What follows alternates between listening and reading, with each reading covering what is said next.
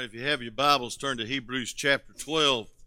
We're still trucking through the book of Hebrews chapter 12. I had two preachers preach for me last Sunday because I knew I'd be hung over from that wedding. Amen. And so sleepy. But I woke up very energetic, and then I preached 6 hours this weekend up in Pigeon Forge, and so I feel tireder today than I did last week. Amen. Praise God. We had a wonderful, wonderful marriage retreat with Old Swanee, oldest church in Georgia, 178 years old. Pastor's a little younger than that, but praise God. You know, Brother Jason was talking about technology, how we don't know how to work it and everything. I found out last Sunday night in the prayer room that I don't know how to work anything. It goes with a cell phone. I was just praying. I thought I was in the Spirit. I was agreeing with Brother Blaine. He was praying on the back row. And all of a sudden, Siri started making these comments about our prayer meeting. And I started hitting buttons and pushing buttons and pushing buttons. And I couldn't get her to turn off, couldn't get her to shut up. I couldn't get her to be quiet. And finally, I just gave up. And I said, well, I'll just out-talk her. And I started yelling, "Oh, Lord." And I was praying. I was just going to get in the Spirit again, amen. And she commented back, "I can't find him in your contacts." So I'm going to plant the thing in Miss Connie's pocketbook tonight, and y'all can laugh at her, amen. And some of y'all just wasn't praying like you should. You was laughing at the preacher's dilemma of this technology ignorance. But I'm glad I have him in my contacts. But I'm glad he has me in his contacts, amen? And I don't have to pay $79.95 a month to get in contact because he paid with his precious blood, amen? But I thought that's funny, and I like to laugh at myself sometimes so you can laugh. And if I didn't laugh at myself, it'd be depressing. But anyway, look at Hebrews chapter 12. We're going to talk about why the devil whips you, why the Lord whips you, and the devil will whip you if you don't stay in his will, the Lord's will. And I got some statistics here I want to share with you about fatherless homes in just a minute. We have a dilemma, and we have a crisis. We have a cultural war in America. And folks, we're in a warfare. And by the way, I'm going to talk about chastening of the Lord. You better thank God for the mercy of God, because we deserve far worse than this pandemic as a nation. We've kicked him out of school. We've kicked him out of the courthouse. We've kicked his 10 Commandments out of the courthouse. Some churches have kicked God out of the church. You know, it's all celebrities now and praise teams and rock and roll music. Wednesday night I preached one of the hardest messages I ever preached against the contemporary movement and the seeker-sensitive church. It ought to be a Savior-sensitive church. And I said, I looked over those teenagers listening. I said, they're going to get turned off at this. This is going to be terrible. They're going to think this is the fuddiest dud, old-fashioned, crummy church they ever visited. I don't know why that thought come through my mind. That was the devil. I'm going to tell you what happened at the end of the service. All three of the teenage boys walked down the aisle. Two of them got assurance salvation. One got saved. And then the sister met me in the hallway and said, I wanted to get saved too, but I'm too shy. And Miss Tiffany led her to the Lord on the way home. Praise God. So I'm going to tell you something. Righteousness exalts a nation. Sin is reproach to any people. So don't ever criticize the preacher when he preaches against sin and worldlyism. And folks, we need to preach against it, because I'm going to tell you something. We're under the judgment hand of God if we don't get right with God. Righteousness exalts a nation. But sin is a reproach to any people. In Hebrews chapter 12, we see the Lord began to discipline his runners. There's an illustration here, the prompting of consecration, which means total dedication, total surrender. The witnesses are not spectators up in heaven. A lot of people take this verse and say, well, everybody's looking at us, so we got to be right, we got to do right. There's this cloud of witnesses from heaven. I don't think that's scriptural, because I don't believe there is a bunch of people looking at us from heaven, because they're so enamored by the throne of God and heaven, they ain't got time to look at us. As a matter of fact, there is no depression in heaven. And the way some of us act, it would depress them in heaven. Amen. So maybe God opens the doors a little bit sometimes and lets, when loved ones get saved and you rejoice. But I believe this cloud of witnesses is explained by the wherefore, the first word, wherefore. Folks, it points back to all those people in Hebrews 11 that are witnesses that God is reliable, that God is able, and that God will bless faith. Maybe not on this earth, as verses 33 through the end of the chapter of Hebrews 11, but certainly in the next. Amen? What a reward there's going to be for faithfulness. And I appreciate your faithfulness. I appreciate our assistant pastor's faithfulness. He's the virus Gestapo around here. And everybody, and he said, I think sometimes everybody hates me. I said, I don't hate you. I mean, we hate rules, we hate regulations, but he's just looking out for your safety. It's hard to be an usher. Brother Daryl's resigned as head usher 3 times during this thing. No, he hadn't really, but he probably wanted to. No, I thank him often. He says, no, it's just my chance to serve God. And so, folks, we're trying to keep it as safe as we can, and I'm a little insulted if you don't think it's safe, because I'm going to tell you something, we're safer than Walmart. Amen. We're safer than the beauty parlor. Amen. We're safer than Pigeon Forge. I'll tell you that right now. There wasn't nobody social distance in that place. Amen. We had a scavenger hunt, so I stayed away from the shops and wore my mask, and it was something. Amen. And we rented a big old room that was, everybody scattered out. It's hard to teach people when they're scattered out on a couple's retreat. I mean, they were so socially distanced, the husband and wives didn't even sit together. No, not really. I'm only kidding. But I thought, my word, this preacher's got a lot of courage to try to do this. And some people criticized him, and I'm sure he got home and caught some flack. It's all pastors in the crossfire. But all we're doing is trying to keep it safe. And we're trying to keep it clean. And we're trying to keep it distance. And it's not my personality. It's yours maybe, but it's not mine. Amen. I tell you what, I like to be close.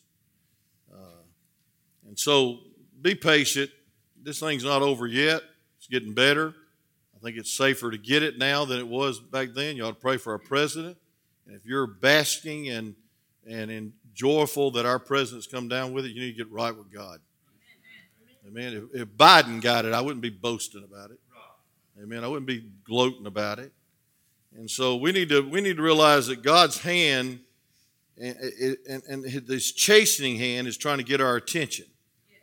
And I learned a long time ago when my mother started whooping me, don't run. Amen. Don't fight and don't get distant. Matter of fact, I found a key. Children, listen to me now. You want some advice on how to lessen the pain and whipping? Get as close as you can to her, because she can't swing then. Amen.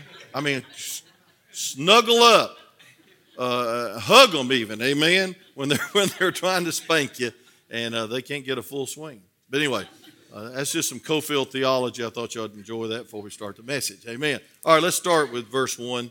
We'll review a little bit because I did not preach last week, and Brother Steve Gregory preached a great message, and my son-in-law, Brother Mark, preached a great message, and I was only kidding about being partial. I try to treat all our missionaries equal. Amen. Now, personally, she's still my daughter. Amen. But we try to spread it all out equal and no partiality. Let's stand on the Word of God. Great Sunday school lesson. I know the children enjoyed it. And let's pray for Wednesday night that somebody else. That's 2 Wednesday nights we've had Master Club, and both Wednesday nights somebody's got saved. I mean, that's 4 saved so far. And 2 of them was in the auditorium. I mean, the sanctuary is a blessing. I'm excited. I'm excited about what God's doing in our church. Wherefore, seeing we're also compassed about with so great a cloud of witnesses, let us lay aside every weight and the sin, I was going to preach on that, which does so easily beset us, and let us run with patience the race that is set before us. Now listen, verse 2, it'll touch your heart. Looking unto Jesus, the author and finisher of our faith, for who the joy was set before him endured the cross, despising the shame, and is set down at the right hand of the throne of God. For consider him that endured such contradiction of sinners against himself, lest ye be weary and faint in your minds. You have not resisted unto blood, striving against sin. You have not yet resisted unto blood, striving unto sin. In other words, you haven't been to Calvary like Jesus did. But look at verse 5. Ye have forgotten the exhortation which speaketh unto you as unto children. My son, despise not thou the chastening of the Lord, nor faint when thou art rebuked of him. Can you take a little rebuke? And whom the Lord, it says, for whom the Lord loveth, he chasteneth, and scourgeth every son whom he receiveth. And ye endure chastening, God dealeth with you as with sons. For what son is he whom the Father chasteneth not? Isn't that a great question? And it says, but if you're without chastening, wherefore all are partakers, then you are bastards, illegitimate. You're really not saved and not sons. Furthermore, we had fathers of our flesh which corrected us, and we gave them reverence. Shall we not much rather be subjection to the Father of the spirits and live? For they verily for a few days chasten us after their own pleasure, but he for our profit, that ye might be partakers of holiness. In verse 11, now no chastening for the present seemeth to be joyous, but grievous. Nevertheless, after it yieldeth the peaceable fruit of righteousness unto them which are exercised thereby. You may be seated as I pray. Father, thank you for the good service, the good singing. Thank you for Brother Randy's faithfulness, Lord. I know sometimes he sings because he's saved and he don't feel like it, but he sings. Lord, just as I preach sometimes when I don't feel good, God, we just thank you for his faithfulness. We thank you for your faithfulness, dear God. You've been so good to us.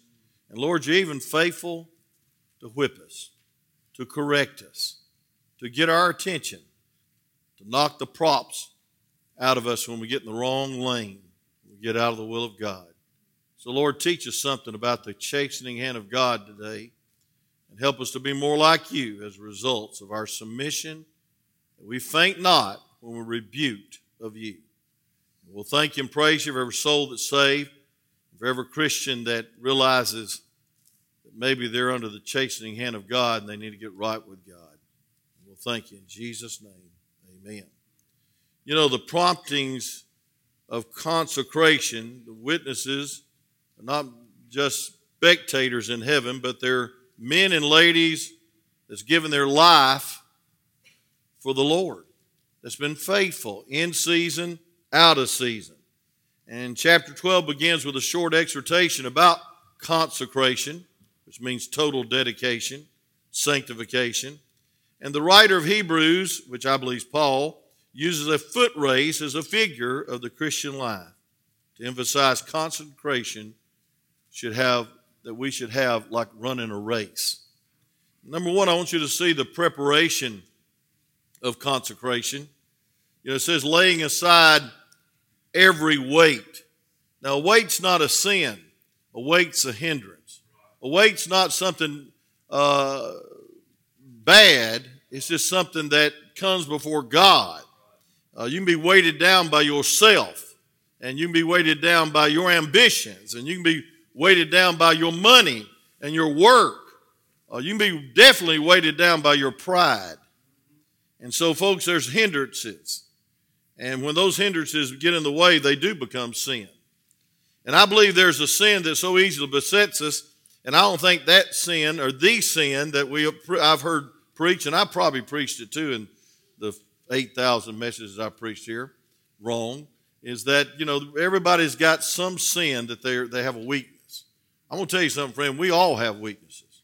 We all have many sins. It's not just one sin, but sometimes the devil uses the foothold of pornography, or the foothold of a prideful spirit, or the foothold of drinking, or the foothold of some terrible sin, and it gets a hold of our life. It takes residence in our life. It sets up a kingdom. Give no place to the devil, the Bible says. That means jurisdiction. But I believe this sin, the sin, is the sin of unbelief, going back to chapter 11 and going to the whole theme of Hebrews.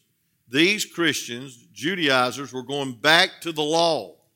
They were going back after they were saved. And he says, don't go back to the shadows. That's unbelief. Don't go back to law keeping. That's unbelief. Don't go back to the form. You've got the real person of the Lord Jesus Christ. You have a higher priesthood. You have a higher tabernacle. Praise God, you got a higher law, and that's grace. So we ought to live by faith. We ought to let up. And then we see the pattern of our consecration in verse 2. It says, looking unto Jesus, the author and finisher of our faith. How many has ever had somebody you really admired spiritually fall flat on their face and go into sin, get out of the ministry? I was telling the folks up at the couples retreat, the marriage retreat, about we were teaching on bitterness and how bitterness is a foothold in a family's life. We got a war against bitterness, and we'll deal with that next week in this chapter.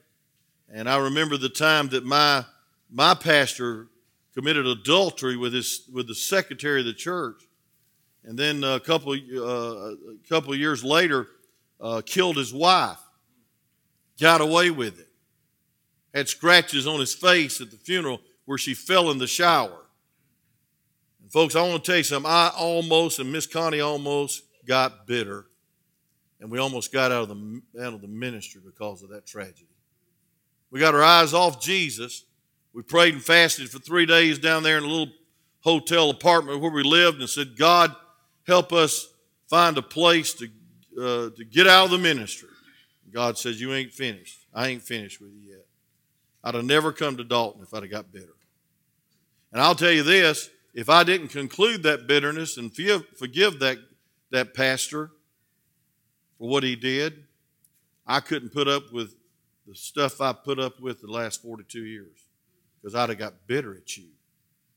I'm not saying you in general, but in general I'm saying you, not particular.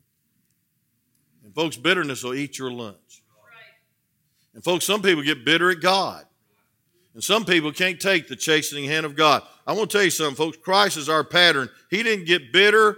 He didn't get detoured. He didn't get revengeful. He just kept going to Calvary because he knew the goal of his life was to get to Calvary and die for you. His love drew him to Calvary. And the devil tried to get him prideful. The devil tried to plant bitterness in his heart.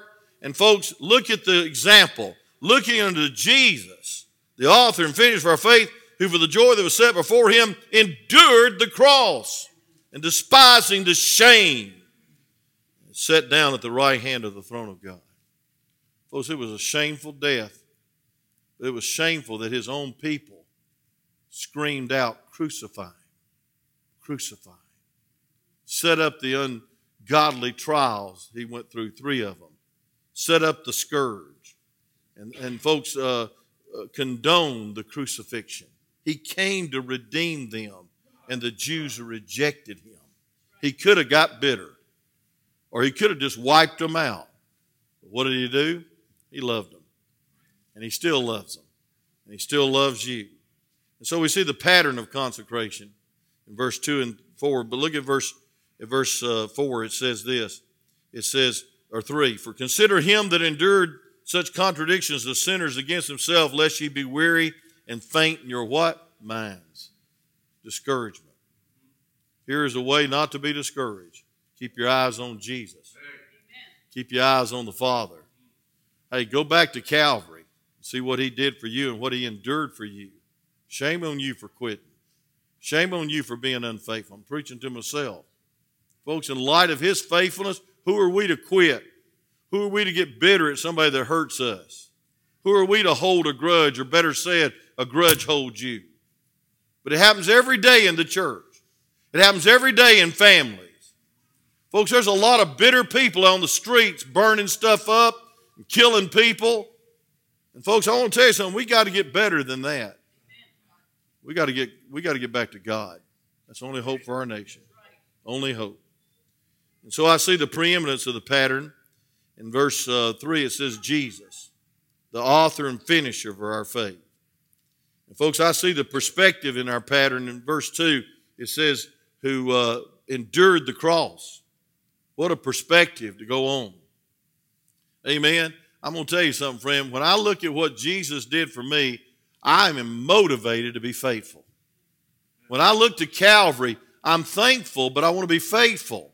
I want to be like Christ, and you're never more like Christ than when you're faithful. He's a faithful God, say amen. He's a faithful Savior. He keeps you saved. He's a faithful Father. He answers your prayers.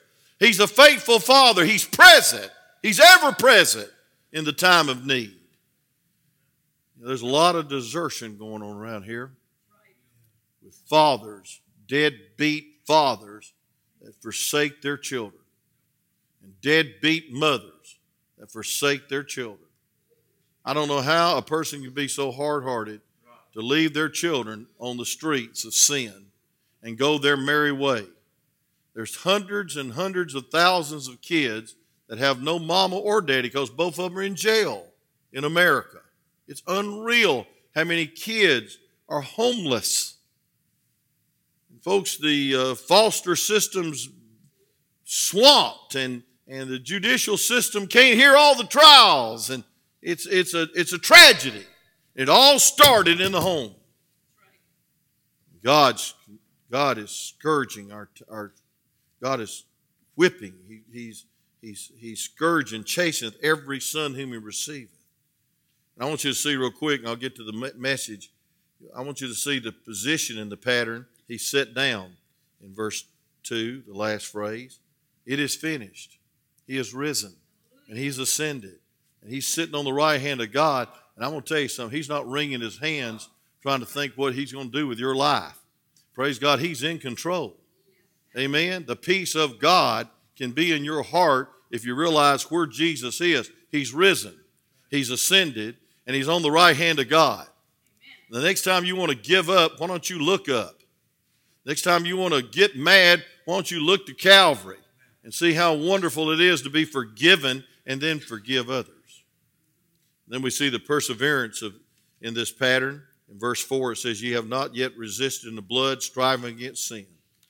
Christ experienced much greater suffering than these readers, these Hebrews, these Jews that were going back to shadows and substance and temple worship and priest worship. And folks, he said, listen, the Lord scourged and chastened every son he received. Don't get weary and don't faint in your faith. Consider Jesus. Consider him. Consider him. And make a great message. Just consider Jesus.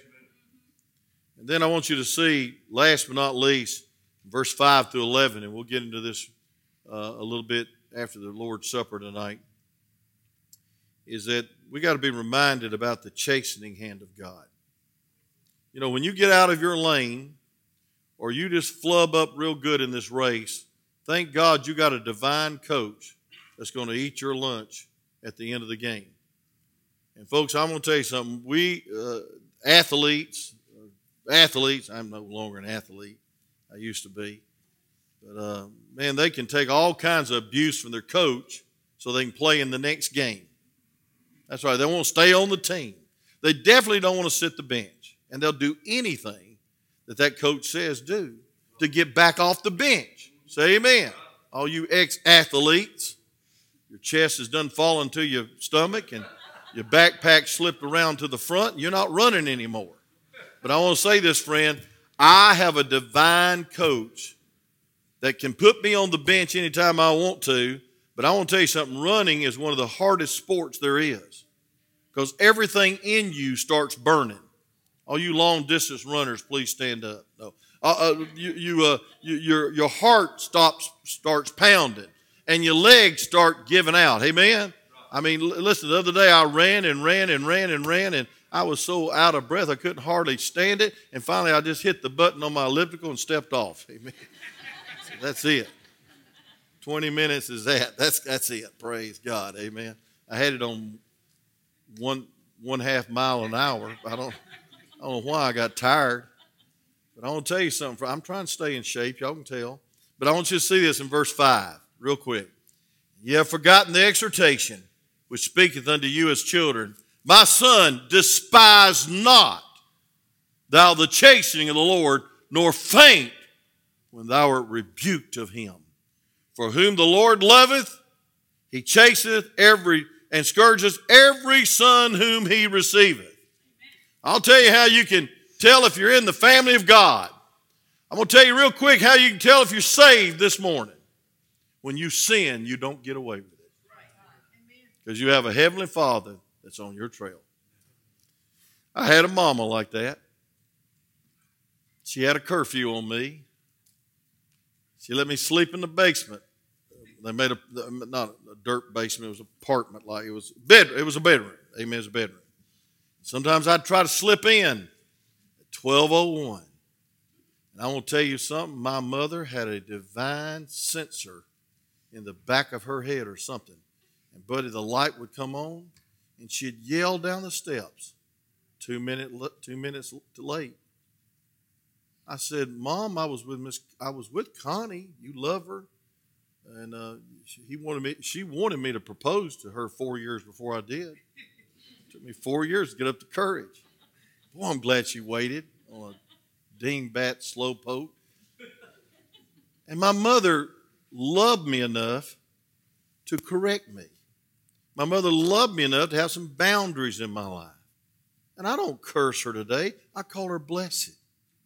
And folks, who are we to rebuke the chastening hand of God? And folks, what you can rejoice in, if you are chastened by God, you are a part of the family of God. Amen. He knows you. And you know him. And so, friend, listen, you can sin just like you did before you got saved. But you won't get away with it. And if you do get away with it, you better check up and see if you're saved. For whom the Lord loveth, he scourges and chastens every son he receiveth. I love that, don't you? I'm glad that when I get out of my lane, I got a divine coach that says, get back in there. I'm glad when I fall down or fall out or fall into sin or fall into self, that he picks me up and corrects me and says, go on and run the race. I died for you. I loved you. But I must whip you. You know, sometimes God uses adverse conditions and trials and tribulations to discipline us. And so many people are upset with God about this pandemic. Yeah, they are. They won't admit it, but their master ministry is gone.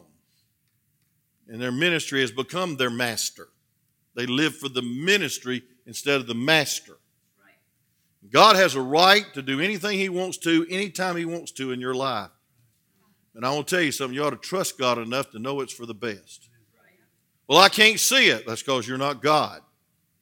How many times was you whipped and corrected by your mother or daddy, and you didn't understand why they were so upset about your little sin? I'll tell you why, because they knew that little sin was going to be a big one. Say amen. Time I shot my window out with 153 BBs. Thank you, friendship class, for giving me that little trophy. My mother wore me out and my best friend that taught me into it. And we ran from that asthmatic mama and got another whipping. Amen. And she whooped us both with a hickory switch, Brother Randy. It was a wonderful experience. And now I hate hunting. I don't shoot. I hope the security team's armed and well and everything. Y'all just stay on the duty. But I want to tell you something, friend. I just don't carry one. Because every time I touch a gun, I feel warm in a certain place. Amen. But my mother was telling me, listen, you're going to be shooting somebody else's window out. You're going to be shooting somebody else's life out. Folks, you're not going to get away with that little sin, because that little sin is a bigger sin. And by the way, that wasn't too little a sin to blow out a window with 153 BBs. Don't do that at home, children. Don't try that at home. It'll get you in a lot of trouble. But I had a mother that loved me. And I call her blessed.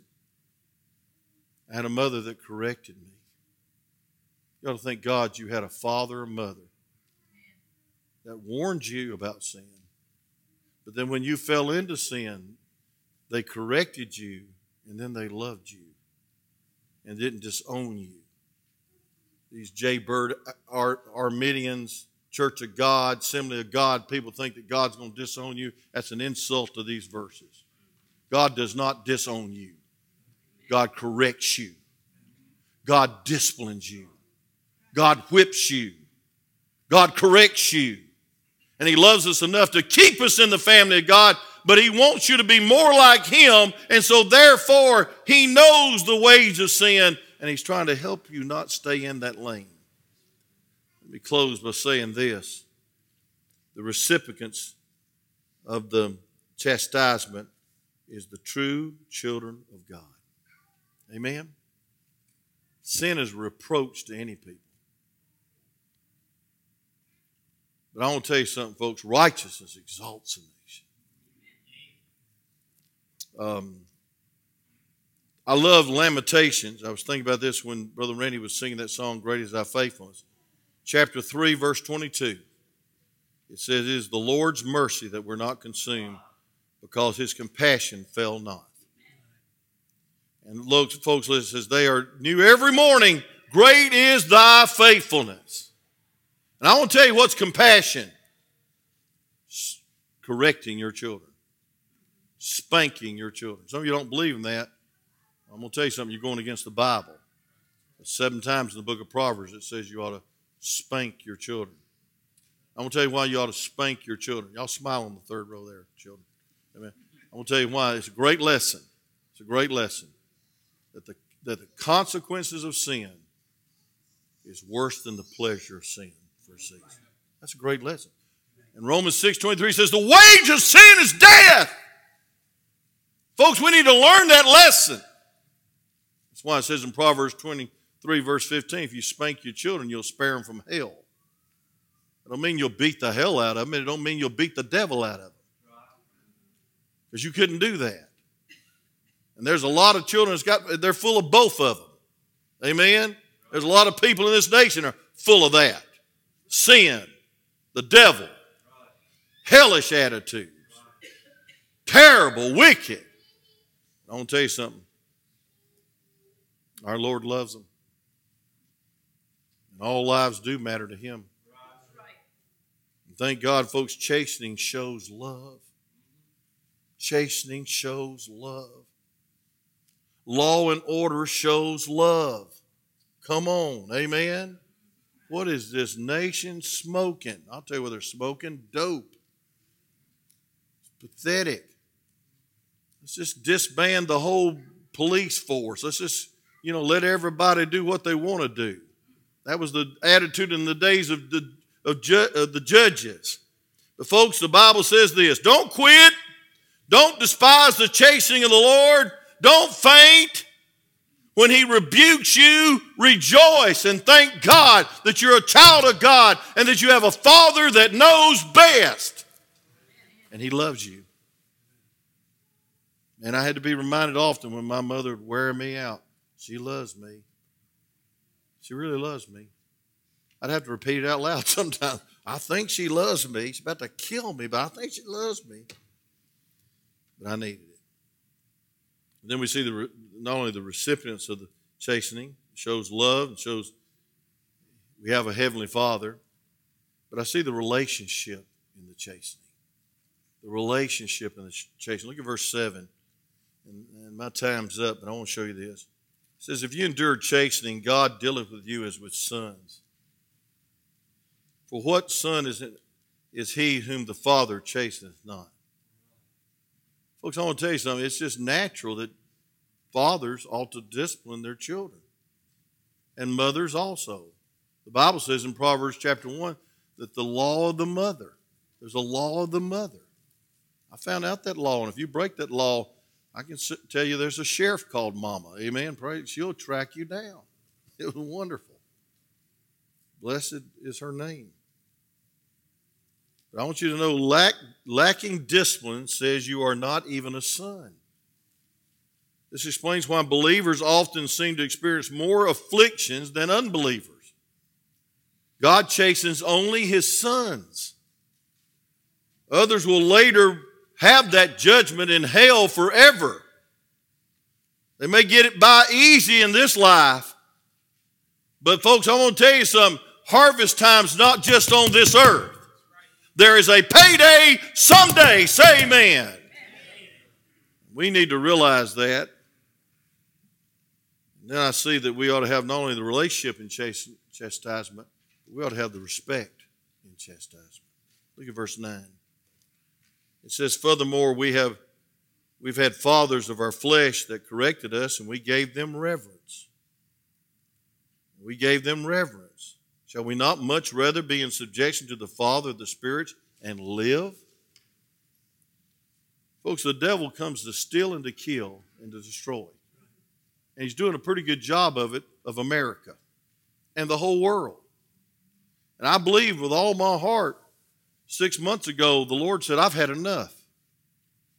You blaspheme my name all over the world. I created the world. I sustained the world. I've had enough. I'm going to get your attention. I'm going to get your attention. I'm going to help you to realize this. You don't have the answer for everything. And neither do politicians. Say amen. I don't care if you're publican or horse or donkey. I don't answer either one of them. But I want to say this, friend. God is merciful. And God is trying to get our attention. And it could get worse before it gets better. And it will in the tribulation. If you hang around for that, you better get saved. I just want to say this. He's on the throne. And He's merciful. And He loves you. But He will not put up with sin. You cannot live like you want to. I wish the younger generation could sense that. You ought to thank God if you got parents that discipline you. And one of the greatest disciplines they have is they bring your little self to Sunday school at 10 o'clock, 11 o'clock, 6 o'clock, Master Club on 6:55 every Wednesday. It's discipline. We're going to church. We're not going to vote on it. Junior don't want to go, so let's all stay at home. No! The discipline of the house of God is necessary. The Word of God is the boundary. We need to reverence it. We need to respect it because it's God's Word. It's not Wayne Cofield's Word. It's God's Word. And thanks be to God, if He wants to correct us in every page, we ought to take it and say, praise God, that's what I need. Thou shalt not is not a restraint. It is liberty. There's liberty in where the Spirit of God dwelleth. And there's liberty in the will of God. And there's liberty in His thou shalt nots. Amen. I told that story at the retreat this weekend. Because most of those people were Auburn fans for some reason. And they were Alabama fans. You know, it's so easy to root for Alabama, Brother Bobby. Man, they win all the time. Good night. Try to root for Tennessee. That's humbling. Say amen, Adam. They're doing good. I heard that story when that little old Whippinese dog, that little Pekingese, Chihuahua, that's what it is. Where'd I get that? Chihuahua, that I think about Taco Bell every time I tell this illustration. In fact, I might go there for lunch. I'm really desperate. But, he was yip, yip, yip, yip, yip, yip, yip. I want out, I want out, I want out, he was saying in dog language. And Uga comes walking down the street. Uga. Not hound dog or whatever he is. Blue or what, I don't know what he is. But Uga comes down the sidewalk, has his fork in one hand, spoon in the other, and napkin around his neck. And he says, I hope you do get out. Now, where is that little Pekingese sissy dog free? Out in the world or in the master's boundary of his fence? And see, the world wants to be free. The world wants to do what they want to do, and the world wants to live like they want to live. But I want to tell you something, friend. There is liberty in the will of God, and there's liberty in the chastisement of the Father's hand. He loves you enough to correct you. You ought to fear God. Some people don't fear God anymore. They don't reverence God anymore. Folks, we ought to fear God. I don't mean we ought to be afraid of Him, but I'm telling you what, I'm afraid of what He could do. He can take your marriage and destroy it, the devil. If you're out of the will of God and you're not in the perfect will of God, I'm telling you what, He can get your attention. The Lord can.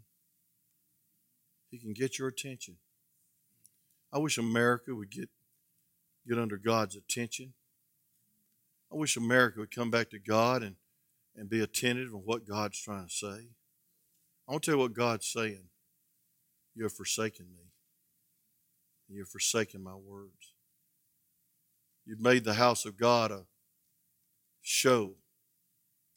Nothing but a drama. You've left me out, and behold, I stand at the door and knock. At the average church, the Lord's outside, trying to get back in. It has nothing to do with salvation. Revelation 3:20. We use it a lot of times, but it has about the Laodicean church that says it's people run, congregation sovereign.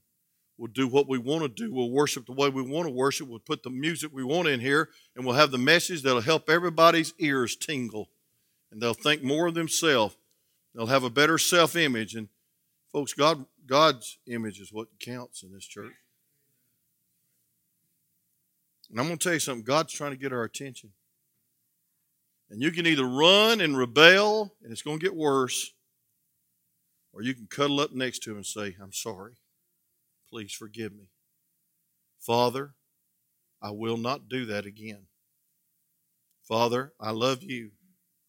And you have proved to me that you're my Father because you're scourging me and you're chasing me. You know what America needs, and I'm going to tell you what you need and what I need? We need a good dose of humility. We're not self-sufficient. We do not have all the answers. And number 3, we need God. We need God. Look at it. Furthermore, we have our fathers in our faith who corrected us, but we have not reverenced the Father that gives us the Spirit and live. And folks, the results or the reasons for this chastisement is found in verse 10.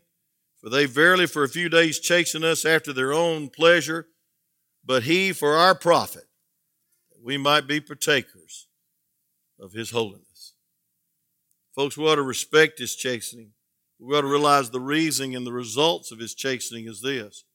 He wants you to be more like him. I love the next verse, and I'll just read these 2 verses and we'll go. It says, now no chastening for the present seemeth to be joyous, but grievous. Nevertheless, after it yieldeth the peaceable fruit of what? Righteousness unto them which are exercised thereby. 2 words that get my attention in this verse. Righteousness and peace. Peaceable righteousness. I'll just say this in closing. I'm trying to find a place to park. You'll never have peace until you're right. You'll never have happiness until there's holiness. And the Lord spanks us. The Lord corrects us. The Lord scourges us. The Lord allows some terrible things to happen in our life. For what reason? To make you godly. To make you holy. And folks, we ought to thank God for a God that wants us to yield the peaceable fruit of righteousness. Righteousness exalts a nation, but sin is reproach. 40% of all rapes, school dropouts, child abuse, welfare dependents are from fatherless homes. 72% of all adolescent murders grew up without a father. Single moms, single dads, you need God to raise your children. And you need the local church. And folks, you need to realize that God Almighty loves you enough to come looking for you when you get out of your lane, when you go AWOL, when you go out into the depths of sin. And I'm going to tell you what he does. Sometimes he breaks the leg of the little lamb, puts him up on his shoulder, and carries him back to the flock of the will of God. I thank God I thank God for the 11 months I didn't walk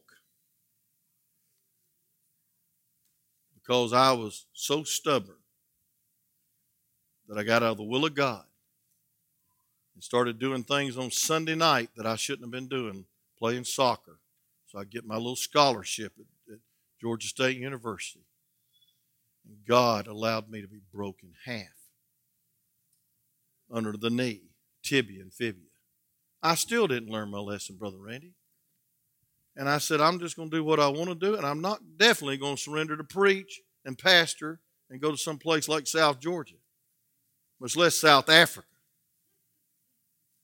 And it didn't heal. They went back in there and broke the bone that did heal. They took bone off my hip and they patched it. And for 4 more months, I had the long leg cast on and couldn't walk. And I was a desperate maniac trying to get out of my bedroom and couldn't.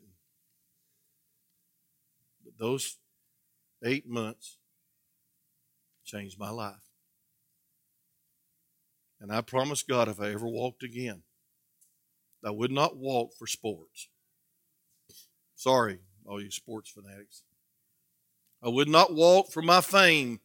I would not walk for the applause of this world. I wouldn't walk for money. But I'd walk as close to the Father who chastened me as I possibly could. Let's pray. Father, thank you for the message. Lord, I know that you're a mighty God, and you never just try to hurt us. But sometimes, Lord, you allow us to get hurt that we might be helped. And God, may we reverence you as a holy Father that makes no mistake. May we reverence you as a loving Father that wants us to yield the peaceable fruit of righteousness in our life. With every head bowed, every eye closed, invitation is going to be right to the point. How many say, preacher, I need to fear God more. There's some things in my life that are displeasing to God. And there's a whole lot of things in my life that are weights. They're not really sin, but they just come before God. TV, my schedule, whatever is in your life that comes before God, it's a weight. It's a weight. It's a weight. A family member, even your mate can become before God, and that's a sin. Nothing should come before God. I'm going to say this. God can take your little gods away from you. And God can get your attention.